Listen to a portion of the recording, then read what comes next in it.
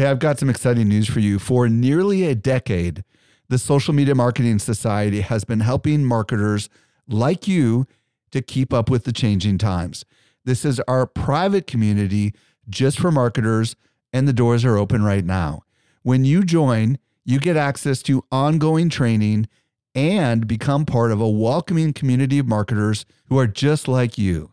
Learn more at smmarketingsociety.com. Again, smmarketingsociety.com. Welcome to the Social Media Marketing Podcast, helping you navigate the social media jungle.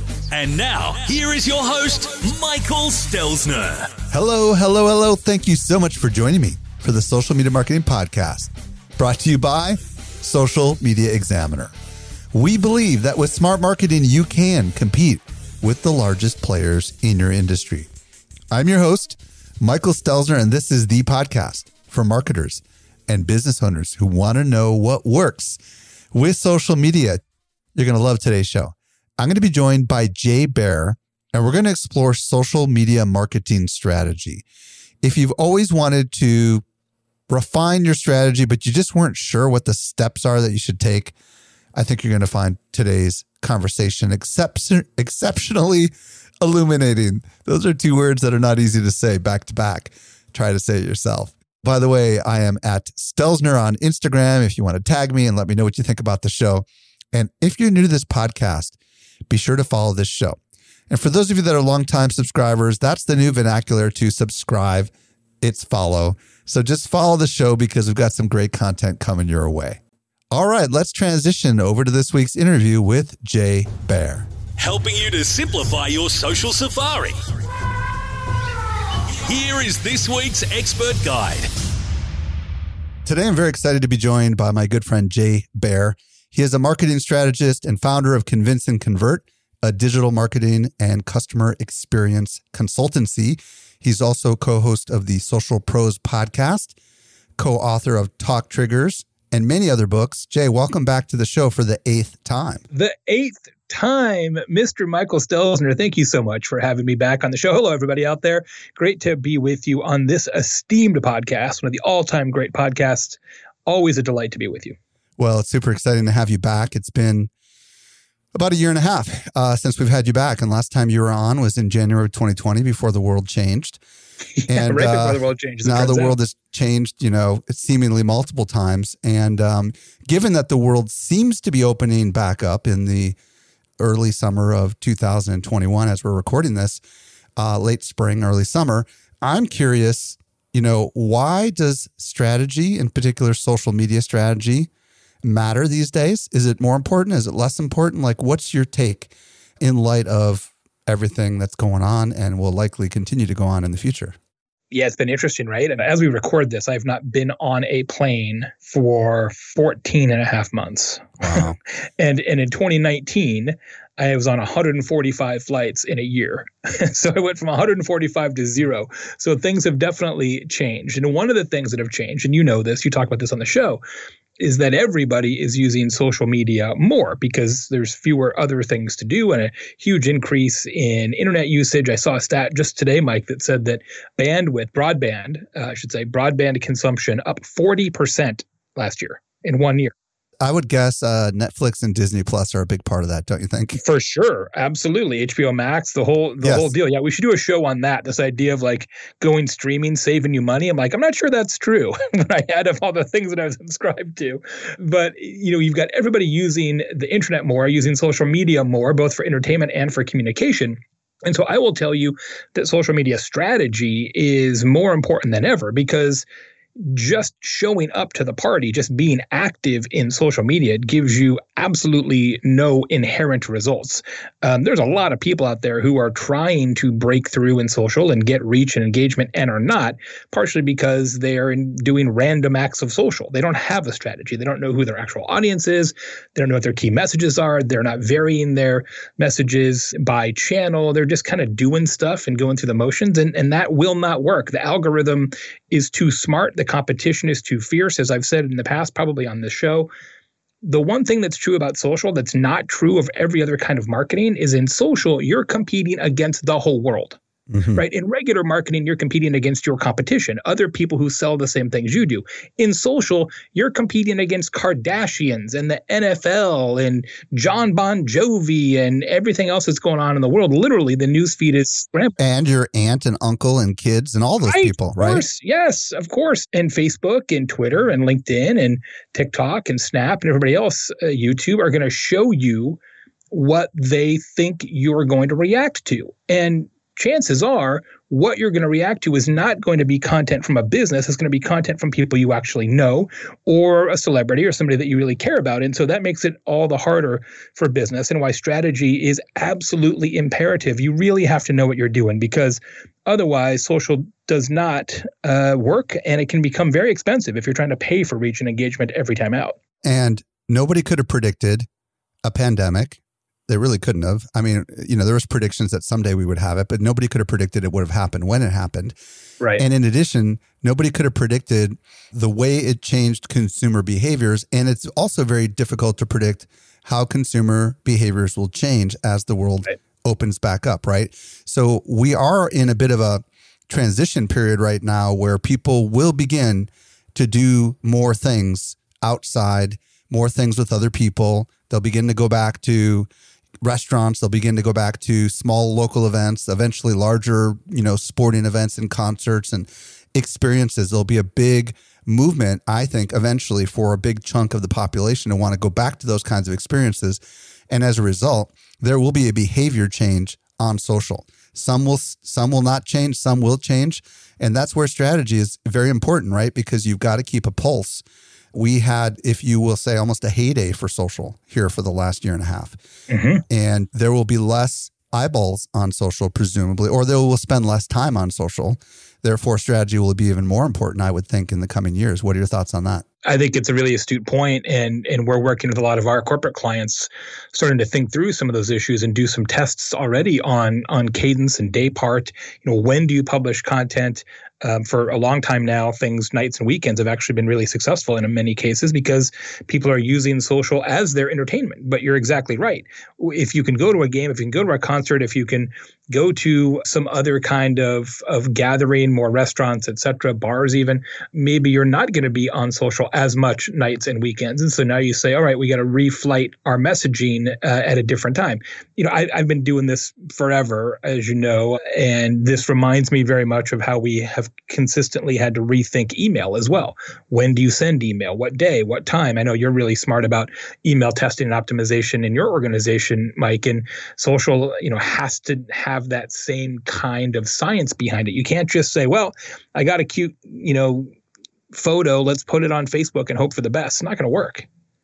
Yeah, that's why I think it's really important to kind of keep your eye on macro trends going on with consumer behavior and your audience, but also keep your eyes on trends that are going on, at the channel platform level, because there's lots of changes going on there as well.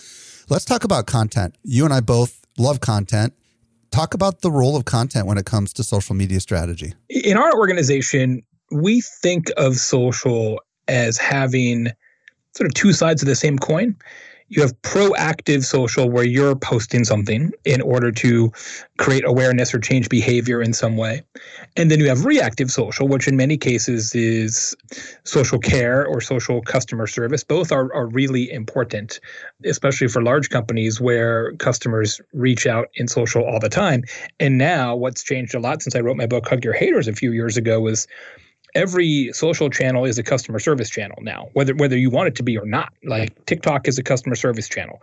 Instagram is a customer service channel. And a lot of companies aren't prepared for that. They still think it's sort of Twitter, Facebook only. And wherever you exist, customers could reach out. So that part's really important. On the content side, it's funny. We do a lot of content marketing strategy for clients and a lot of social media strategy. And I'm always asking my team, why do we even sell these as two different things? Because every time we do a content marketing strategy, there's a big social media component to it. And every time we do a social media strategy, it starts with content. I'm like, why do we even go through the motions of calling these two different things? Because ultimately, social is either where the content exists or where you amplify the content, usually both. So the difference, I think, is becoming more and more semantics than anything meaningful. Define content in the way that you would explain it to a client? Because, a lot of people might not think of it the way you think of it. So when it comes to content in light of social strategy, what would that be? What would be some of the elements that might be content? So when we think of content, we think of anything that you create or curate that you want to put in front of a customer or a prospective customer in order to change their thinking or their behavior. For example? For example, a podcast or a video on YouTube. Or, and this is where it gets interesting, this is, I think, the heart of your question, or a video that's 2.5 minutes long that is native to LinkedIn. Right. So is that content or is that social? Or even live content, right? Right, precisely. Or an ebook that you have to go to a web page to download because we gate it, but we promote that ebook in social. Right. Right. So that's social as amplification. Increasingly, the way we kind of make the decision is where does the content live? Like, where is its home base? So as I mentioned, if you have a video series, we did one recently for Vidyard, a video series where the videos themselves are native to LinkedIn. Yeah, you can get them in a collection somewhere else on their website or YouTube, but they're native to LinkedIn. We would think of that as sort of social content. Right. Because you can engage with it, you can share it, you can like it, comment, all that stuff, right? Exactly. But if it's a blog and you're going to promote each individual blog post in social, to me, that feels more like content and you're just using social as an amplification lever. Correct. Yep. I do believe that what I'm hearing you say is at the core of social media strategy, specifically from a marketing perspective, content has got to be there, right? No content, it's not going to be very easy. Well, especially because I think we talked about this last time I was on the show. Increasingly, we find, and I know you have seen this as well in your own experimentation, that consistent episodic social tends to work better than random social. Right. So doing shows, and we do a lot of shows like in Mythic, right? You guys do a ton of shows as well, tends to work best because your audience remembers it. They can tune in. They know you for it. They recognize it. And that, to me, the idea of making shows, and I'm throwing out my air quotes now, that shows in social start to feel an awful lot like a content execution. Let's outline kind of the elements of a good social strategy. Mm-hmm. Said another way, there's a lot of marketers listening right now who maybe don't have a strategy. Maybe they're just doing what they've always done because they've always done it, right? I mean, how many times have you gone in and experienced that, right? With your clients, and they haven't really thought strategically about their marketing objectives and so on and so forth. I know you've come up with a really cool methodology that I would love you to share with our audience, specifically about how you think about social strategy. Yeah, I mean, I think the first thing to understand before you even work on the strategy is that social media isn't free. There's not only an actual cost because you're going to have to spend time on it, and you maybe have to buy software or hire designers or video editors or whatever, right? It's not free. And you have a huge opportunity cost as well, right? You could be doing something else with the time that you're spending on social. It's also important to understand that despite the fact that social is very pervasive in our lives, there's no rule that says you have to do it. So the first question we ask in a social media strategy is, why should we do this at all? Why should we do this at all? What is the actual business value of this? And if you're not really sure what the business value is, if you're just doing it reflexively or because you think you should or you always have or everybody does it, that's not a good enough reason. So we really try and focus on what is the company trying to achieve as a company, and then how does social media support that? What are some of the common reasons why your clients are doing what they're doing on social media? Typically, I shouldn't say typically because we have so many different types of clients. Right. Just give me a couple of the traditional motivations. So I'll think about like we do a lot of work in higher education. So in a university setting, it's even more interesting because different parts of the university have different goals for social. So you can't really have one social strategy. You have to have multiple social strategies that kind of work together. So for a foundation, for example, which is charged with getting people to donate money to the university for research or a new building or what have you, their goal is to use social to make sure that people know what work the university is doing and how they can help support that, right? Sure. You look at universities also typically have some sort of social program to educate and inspire potential students. So often the target there would be high school students, but sometimes it's international students, non-traditional students in some way. Usually there's a social strategy for current students, people who are on campus now. How do you keep them informed? How do you make sure they're having a great experience? How do they know where the library is? There's usually a significant part of social media customer service in that strategy as well. Then you have a strategy for recruiting, professors and support staff, and on and on and on and on. So all of those are sort of their own independent initiative that kind of roll up into the university-wide social strategy, for example. So if I was to like wrap a bow around that, what I'm hearing you say is part of it is just to remain kind of out there and present in front of your ideal audience, whether that ideal audience is a donor or a customer or a prospective customer, right? In the case of future students. The other side of it is, employees, right? The recruitment side of it. And then the other side of it is servicing the people, donors, customers, whatever. And then, of course, there's also direct selling, which we didn't talk about, right? Which is a little harder to do, but, that's where you can actually close deals, on the social platforms, right? A little trickier in a university. It's not like, add tuition to cart, but maybe someday. Yeah. Yeah. And for a university, it's a much more complex sell, obviously, right? I've got, a kid in university, another kid about to go to university, right? It's a very complex sale and it's a very big investment. So, but for customers that are selling smaller products, they might not have as complex of a sale. Right. So that's why you could definitely get a purchase right off the social platforms. What you said so far is, remember, it's not free. There's a cost and an opportunity cost, and you need to know your why. Once you've got that figured out, what are the elements of a social strategy? Talk about that. First is audience. Who are you trying to reach? And the audience should be assigned by channel, because your audience is likely to be different on TikTok versus LinkedIn. When you say assigned by channel, what do you mean? Well, when we do a social strategy, we actually put together a target audience per social channel. So we're targeting marketers. So we say, who are the people we're going to reach on LinkedIn versus who are the people we're trying to reach on Snap? Okay. And are they even on Snapchat, right? Precisely. Yeah. I mean, like go back to my university example. If you're trying to reach donors who are typically older, they're not on Snapchat. They're not on Snapchat. And if you're trying to reach current students or prospective students, better example, high school students, they're not on LinkedIn yet.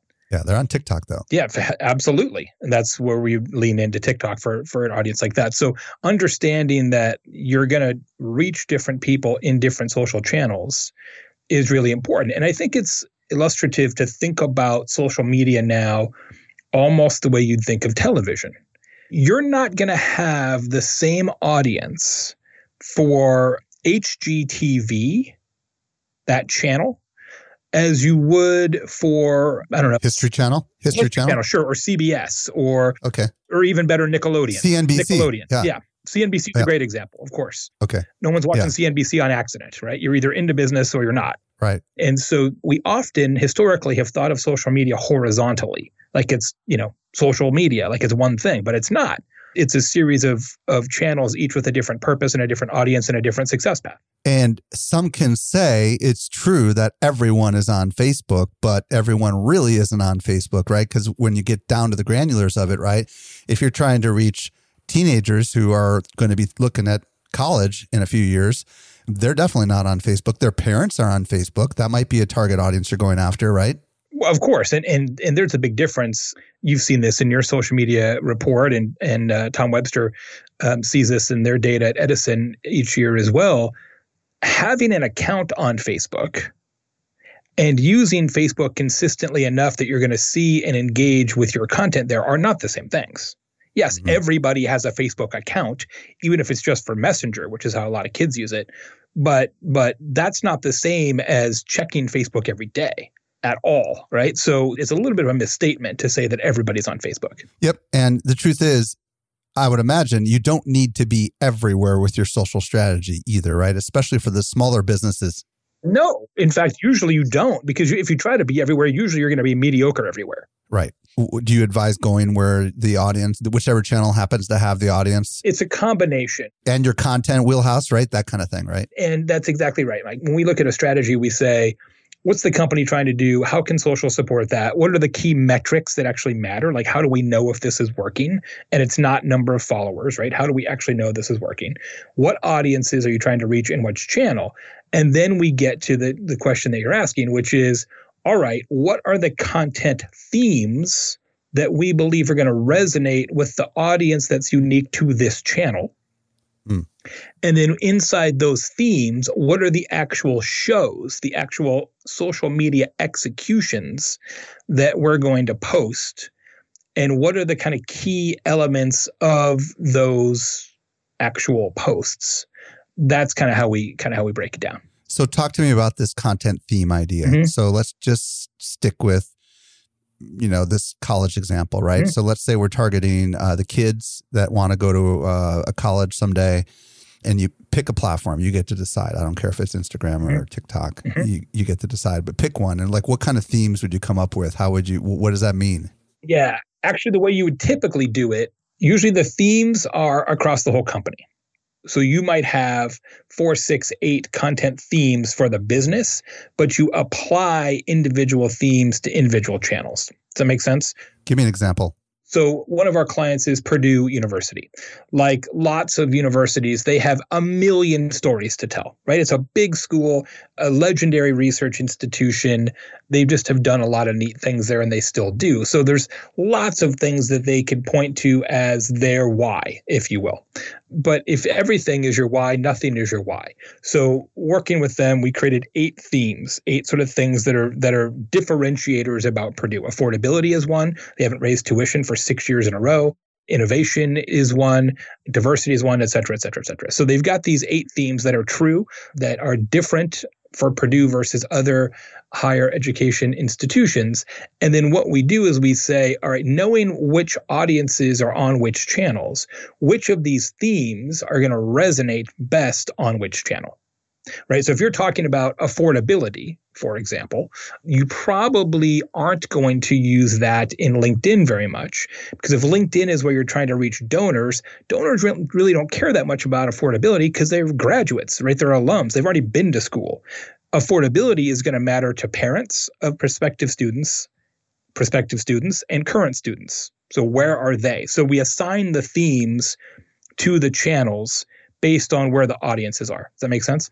Totally. So what I'm hearing you say is, first you identify where that audience is that you want to engage with or attract to you. Then you figure out what's unique about your product or company or organization, right? What's the unique differentiator? Why does anybody care? Right. And those inform content is what I'm hearing you say, right? So connect the dots to the content from the themes. Like just pick innovation, for example. How would that lead to content? What would you do with that? Yeah. So for example, we might suggest, okay, we're going to try and focus on innovation. And innovation is going to be a message that resonates with prospective faculty and staff, right? So a recruiting message. You want to work for a school that's innovative. And let's say for donors. That being the case, we're going to try and lean into that theme on LinkedIn and Twitter. We're going to do a weekly LinkedIn Live series where we have an interview with a professor or a researcher at Purdue who's doing really interesting work that's kind of groundbreaking. And it's going to be short because we don't want to take up everybody's day. It's going to be like a 7-minute interview. You probably could get the film program at the university to film the whole thing too, I would imagine, right? Yeah, exactly. It's a little harder now. It's been hard for the last year for our higher ed clients because of COVID, right? It's hard to create content when... Well, that's true. If the school's been shut, yeah, people aren't on campus. It's harder. But that's how we would do it. We would create a show that showcases that theme on that channel for that audience. And we would say, okay, this show is daily, this show is weekly, this show is monthly, this show is quarterly. And that gives the team at Purdue or any of our clients, because we don't do execution work, right? We're a strategy firm. We don't make stuff. It gives them a playbook and basically a recipe. Make this content around this theme for this audience on this channel to achieve this success metric and move the organization forward in these ways. Very, very interesting. So I would imagine if we take a different kind of a company that doesn't have all the massive resources that a university has, right? Because they've got all these students that are willing to work for next to nothing. Can you give an example of another kind of business maybe that doesn't have endless, students that are willing to do something for nothing? Sure. It's the exact same process for any business. Okay. It's the exact same process. The only difference is you say, maybe we can't be on every social media channel because we don't have enough people or budget. So let's pick channels that where our really important audiences are, because not every audience can be of equal importance. Right. So maybe we're only going to be on Instagram and Twitter and Facebook. because we only have time, money, effort, people to support those 3. Great. Then do awesome stuff on those 3. And we usually have fewer shows. So fewer channels, fewer shows, less involved shows, right? So instead of doing an interview series, maybe it's a carousel, right? With just simple images that are talking about really interesting stuff that you're doing in your plumbing business, right? Or it's a customer interview, right? Or an IG Live, Instagram Live with a customer that you saved to your IGTV channel or whatever, right? So what we do, if you think about an accordion, what expands in the accordion is as the company gets bigger and the budget gets bigger, what expands are the channels, the number of shows, and the production value of the shows. Interesting. But everything else is the same. Fascinating. So far we've talked about the audience, the content themes, and then ultimately what you're calling shows, which is really content of some sort. Yeah, and the reason we call it shows is because we really believe that episodic, consistent execution beats random execution.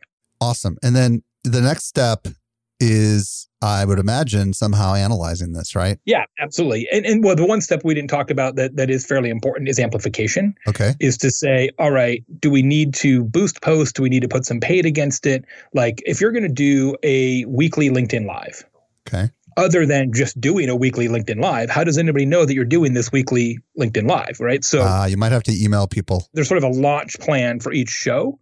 And is that email? Is it paid? Is it, I don't know. There's cross social promotion, right? Yes. You know, like for example, like whenever I do something on Clubhouse, we're promoting it on all the social platforms just to try to get people to show up there.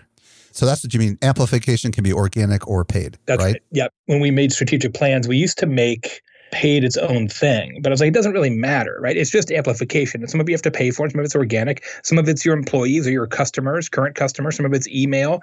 So we do it differently now where we just say, all right, how are we going to get the word out? And some of that might require some budget.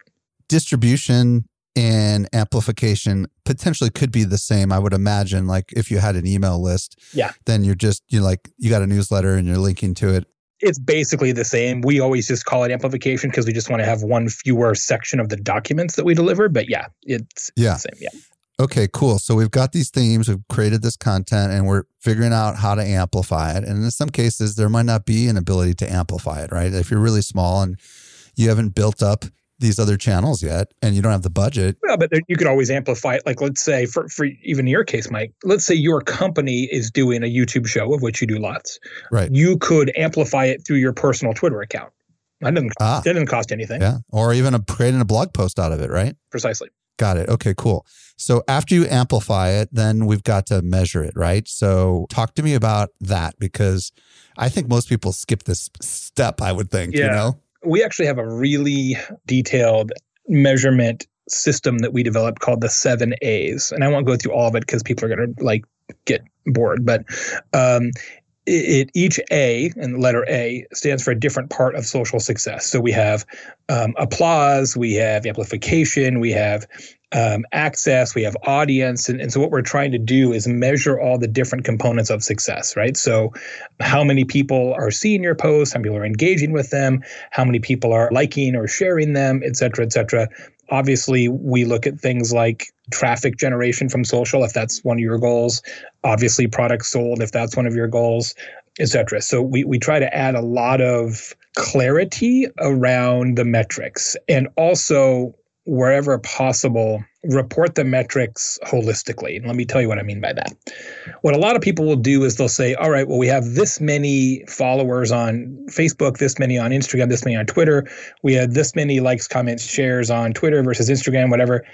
And I guess it's fine to report those, but what am I supposed to do with that? It's just okay, what we try to do is roll those together and say, across all of your social program, what's your total audience for across all channels? Because that's what really matters, right? This isn't an Instagram contest. It's a social media contest. It's kind of interesting where we do the strategy by channel, but we do the reporting together. Do you have a tool that you recommend that does this? Because I think you and I both know that the audience, addressable audience, and the actual impressions can be very different. Absolutely. Right? Yeah. So we use Rival IQ for a lot of our data. We use Meltwater as well. But there's, sometimes there's no substitute for just logging into the tool and pulling your numbers. And then to merchandise this, to kind of create the reports and show people, what's going on. We actually have it built in Airtable. And Mike, I can send you can put it in the show notes. We've got a long blog post about this measurement schema, the 7 A's, and actually a downloadable template that people can use for themselves. I can send it over to you. Yeah, sure. So are you finding that it is indeed, are these tools able to tell you the actual versus, like I said, we have, 600,000 or something crazy like that followers just on our Facebook page, but we look at the actual reach of our posts and it's ridiculous, right? Yes, we're talking 1 to 2.5% on a really, really good day. Yep. You know what I mean? That's the part that I think, because people aren't measuring, they have no sense of reality. Yeah. Right? Because if people truly knew how many people were seeing their organic activities, they might call a lot of it into question, wouldn't they? Oh, I had that conversation with a client today, and they were saying, we have this many Facebook fans. I'm like, so? Yeah. It doesn't matter. So we do report total fans and followers only because, even though you are exactly right, it does not matter. Every single CEO I've ever worked with in my 30-year career wants to know the number. So we report it anyway, but what we really pay attention to is your actual addressable audience, people that you actually reached. And this is the part where I think it's worth spending just a few minutes talking about, because I think that many marketers, social marketers, they just look at the data, but they don't necessarily say, all right, this is a goal, or this is good, this is not good. And it's really difficult to know, right? What is good and what is not good. Because if we don't have some sort of a standard to measure against, then how in the world are we going to say, all right, we should stop doing that, or we need to do more of that, right? So you got any words of wisdom on that? I mean, a couple of things. One, you should always set a goal for yourself. And if you say, all right, we looked backwards 90 days and here's our baseline, here's what we typically have done over the last 90 days, well, set a goal for yourself that you're going to beat that by 20%. And I love that. I love that. Compete against yourself. That's really powerful. Yeah. I mean, that's the first thing, is to compete against yourself. Second thing is to compete against the people that you actually compete against. So one of the reasons we use Rival IQ as a tool is that it's really, really good at competitive analysis. So every client we've got a report set up that pulls all the social media data. Can't get it in LinkedIn because of the way their API works, but all the social media data across many social channels for every competitor. So I can tell you in literally 2 clicks how my client is doing on Instagram versus everybody they compete against at the per post level, and even by stories versus newsfeed versus whatever, right? So very cool. That really helps to be able to say, okay, well, are we just getting crushed by other people? It's good to know that, obviously. I would guess that stage 1 is to become aware, right? Yes. Like a lot of marketers just need to be fully aware of actually how many people they're reaching and what actions they're taking. And we're very active on YouTube, as you know, Jay. But what I love about YouTube is they provide incredible analytics. So when you look at a video on YouTube, you see those retention graphs, right? And you know exactly where they're dropping off, how long they're sticking around. That's the kind of stuff that once you begin to look at that and you begin to think about that, and not all the platforms, like LinkedIn does not provide this level of detail. No. Facebook does. I don't think Instagram does. I'm not sure, to be honest with you, but Facebook does a pretty good job. But once you begin to understand things like retention and all that stuff, then it really does help you, I think, make decisions about whether to invest in continuing to create really expensive content that may or may not be consumed. Yes. Yes, it's so true. People gather data, but then don't do anything with it. It's right. So now you've just cost yourself more money because you got to pull the reports. And retention on a YouTube video is the perfect example. If you've got a 14-minute video and you see that everybody's dropping off after 3.5 minutes, you need to change the way you do the video. You can't just be like, oh, well, I guess people don't like it. It's like, dude, come up with a different thing. Test something new. It's very frustrating when you see something that is underperforming and people just keep plowing that same field indefinitely. It's like, give it another try. Work on an alternative and see if that's better. So far, we've understood the opportunity costs and that it's not free. And we've figured out our why. We've figured out our audience by channel. We've come up with some content themes, which are distinctives about our company or business or organization, and some content / shows, as you call it, that we can create to try to attract that ideal audience. And then we've figured out a way to amplify it through organic or paid, and we've finally begun to measure it.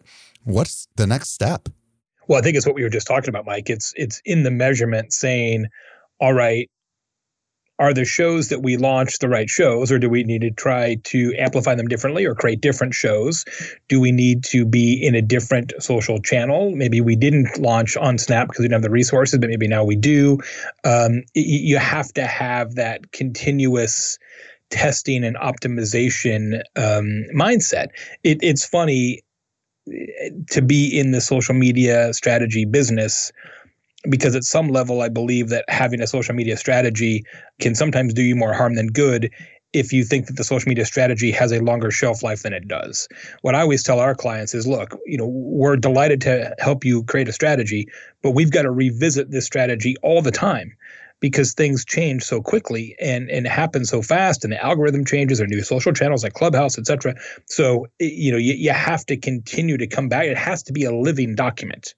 I love that. So even an annual strategy is hilarious. An annual strategy, you want to tell me that next year, right, in 2022, what works in social is going to be exactly the same? I'd be willing to bet you infinity dollars that's not true. And this is the problem, is that most people don't understand this because they think of business strategy, and you're thinking about a strategy that you're going to employ. Business strategy, 5 years. 5 year plan. But that's not. Social strategy is like 5 weeks. 5 year social media strategy is ridiculous. When we first started doing this, people would ask us to do that. Can you give us a 5 year social media strategy? I'm like, nope, I cannot. So, with this analysis, we are looking for little gems, I would imagine too, right? Like what's working, and can we somehow leverage that on other channels and in other opportunities, That's right? Absolutely. And the other thing we didn't talk about it here specifically yet, but if you got your ears open and your eyes open, you will learn so much about your audience and your product and your service and what your customers really care about and want just by engaging with them and seeing how they interact with you in social. The sort of social listening and customer insights piece of this is so huge. And it doesn't matter what size company you are. It's huge. And it gets overlooked all the time because it's hard to value. It's hard to put a number around that. But what you learn about the people you're trying to sell to in social is incalculable. So now what I'd love to do is take you, a small consultancy / agency, right? And I want to know, like, how are you applying this to yourself at Convince and Convert? Because I think there's a lot of smaller businesses listening right now that might, be like really finding value in how you're actually putting it to practice for yourself. Because like you said, for your clients, you're giving them the game plan. But for your business, you're actually doing this stuff. So it's the exact same thing. Yeah. I mean, it's the same process. Yeah. The same reporting, the same everything. But talk to us a little bit of specifics. We just overhauled our social recently. Yeah. Who are you trying to target? Walk us through some of this for you, Yeah. So we have 2 audiences. We have audiences who are typically small, medium-sized businesses who want to learn things like we talked about here on this show, and we want to get them to the convinceandconvert.com website. Largely, we do that through Google. 77% of our traffic is Google organic search. So a lot of that is a content creation exercise for our content team, writing smart blog posts just like you do. We get them to the site. We want to get them on the email newsletter, grow the email list, et cetera, et cetera. But some of that happens in social as well. So that's audience 1. And typically when we're trying to reach that audience in social, it's Twitter and LinkedIn and Instagram. Audience 2 are people who might become consulting clients. As we discussed, we typically work with medium-sized and large businesses. So that's a particular type of company. They are less likely to consume a lot of content on our website and read the blog religiously, et cetera. Much more likely to listen to my podcast or go to a webinar. Longer form, kind of deeper thought leadership type content is what that audience is interested in. So we're going to try to reach them primarily on LinkedIn and through my podcast. And so we've got a series of shows and content executions and amplification strategies to reach those dual audiences in different channels. So LinkedIn for the larger clients, and then for the smaller clients, which social platforms were you using for those ones? Mostly Instagram, Twitter. Okay. So how is your content strategy a little different on Instagram and Twitter? Like, what are you doing specifically, because it's not easy to drive traffic from Instagram, to your blog. No, and we don't think about it so much as a traffic driver in general. Here's the thing. Even if you're in a social channel where links are permissible, right? Facebook, for example. as you and I know, Mike, every social channel penalizes you for adding a link. And not just that, but even if you show an image that happens to have the wrong words in it, they penalize you. I'll give you a quick example. I took a screenshot of the header of one of my events, Social Video Summit. As of this recording, it will have passed on Chrome and then on Firefox. Okay. And I noticed that Firefox like amps up the color and it's much brighter. And I put them together in an image and posted it on Facebook. I got zero engagement on it. I edited the image to take out the name of the event and the register now button that happened to be in the screenshots. All of a sudden, engagement activated up like nothing, right? Amazing, right? So, even a screenshot. Yeah, they're just applying an artificial intelligence filter to the image, right? Yeah. And I wasn't linking to anything. It was just like, hey, look at how Firefox changes the color saturation of your images, Well, and actually, I think we may have talked about this at one point. Facebook actually will, if you're going to post a video, they do a transcription behind the scenes. And if your video mentions the words YouTube in it, right, they suppress your reach. Right. So your goal on Instagram isn't to drive traffic, yet you're trying to target that. Now, our goal nowhere is to drive traffic. And here's why. People know how to use a search bar. Mm-hmm. Right? So if I can just get them to say, oh, convince and convert, that was smart. I should go to that site and see what else they have. That's fine. I'm actually more interested in increasing our direct traffic, people typing convinceandconvert.com into a browser bar, than I am somebody clicking a link in social, because getting them to try to click a link in social usually doesn't work for the reasons we just articulated. So how is your content strategy a little different than on Instagram? Yeah, so on Instagram, we know they can't do it. So on Instagram, we really focus on stories. So essentially what we're doing now is once or maybe twice a week, we actually take a successful blog post or something that we know, like a social media strategy in 7 steps, like we talked about here. And we'll actually do an Instagram story that plays out that whole piece of advice in like an animation kind of thing? Exactly. Yeah. It's not so much like click here. You could do that in a carousel post too. Yes. You could do that in absolutely. We do that also. It's more give them the whole sandwich in social, and then they'll figure out how to get more sandwiches. And I would imagine the engagement activity there might be a DM, right? So are they DMing us asking for more information, and then we can send them off to the site, right? Precisely. That's exactly what we're looking to do, and it's working well. We just switched to that approach recently, so it's a little too early to call the ball mathematically, but anecdotally, we're getting really great response. Are you doing the same exact thing on Twitter with fleets and with images and stuff, or are you doing something a little different? No, it's much more carousel format or series of images, things like that. We're not executing it quite the same way. Got it. Well, Jay, this has been absolutely fascinating to kind of get a peek under the hood at strategically how you help your clients figure out a strategy. And I know so many people here fall into both of those buckets. So the smaller businesses who might want to check out the things you're doing at Convince and Convert on the website, and then the larger ones who might want to become customers of yours. So why don't you tell them where they can discover you, depending on which audience they're in? Yeah. Well, you can find us at convinceandconvert.com. That has all of our free resources and downloads and templates and blog posts and podcasts for people who might be interested in becoming a client. We have a page, you can find it in the top nav, called The 17 Problems We Solve. And I suggest you go to convinceandconvert.com, you click that link, and if you got one of those 17 problems, you should call us. And if they want to engage with you on the social platforms, what's your preferred platform? Twitter, Instagram, LinkedIn? Yep. It's Twitter? At Convince. At Convince. Oh, you got that word. That's amazing. Did you used to have Jay Baer? Or did you never have Jay Baer? I have Jay Baer for me. Yep. I'm at Jay Baer for me and at Convince for the company. And Jay Baer is Baer. Indeed. Jay, thank you so much for coming on. Really appreciate all the wisdom you've given us today. My pleasure, my friend. Always appreciate it. Can't wait to come back for a 9th time. It'll happen someday. Talk to you then. Thanks. Hey, if you missed anything, and I know we talked about a lot, you can find all the notes over at socialmediaexaminer.com/460. And also, if you're new to the show, be sure to follow this show. And if you've been a long-time listener, would you let your friends know that you love this show? You can tag me on Instagram. I am at Stelzner. This brings us to the end of yet another episode of the Social Media Marketing Podcast. I'm your host, Michael Stelzner. I'll be back with you next week, I promise.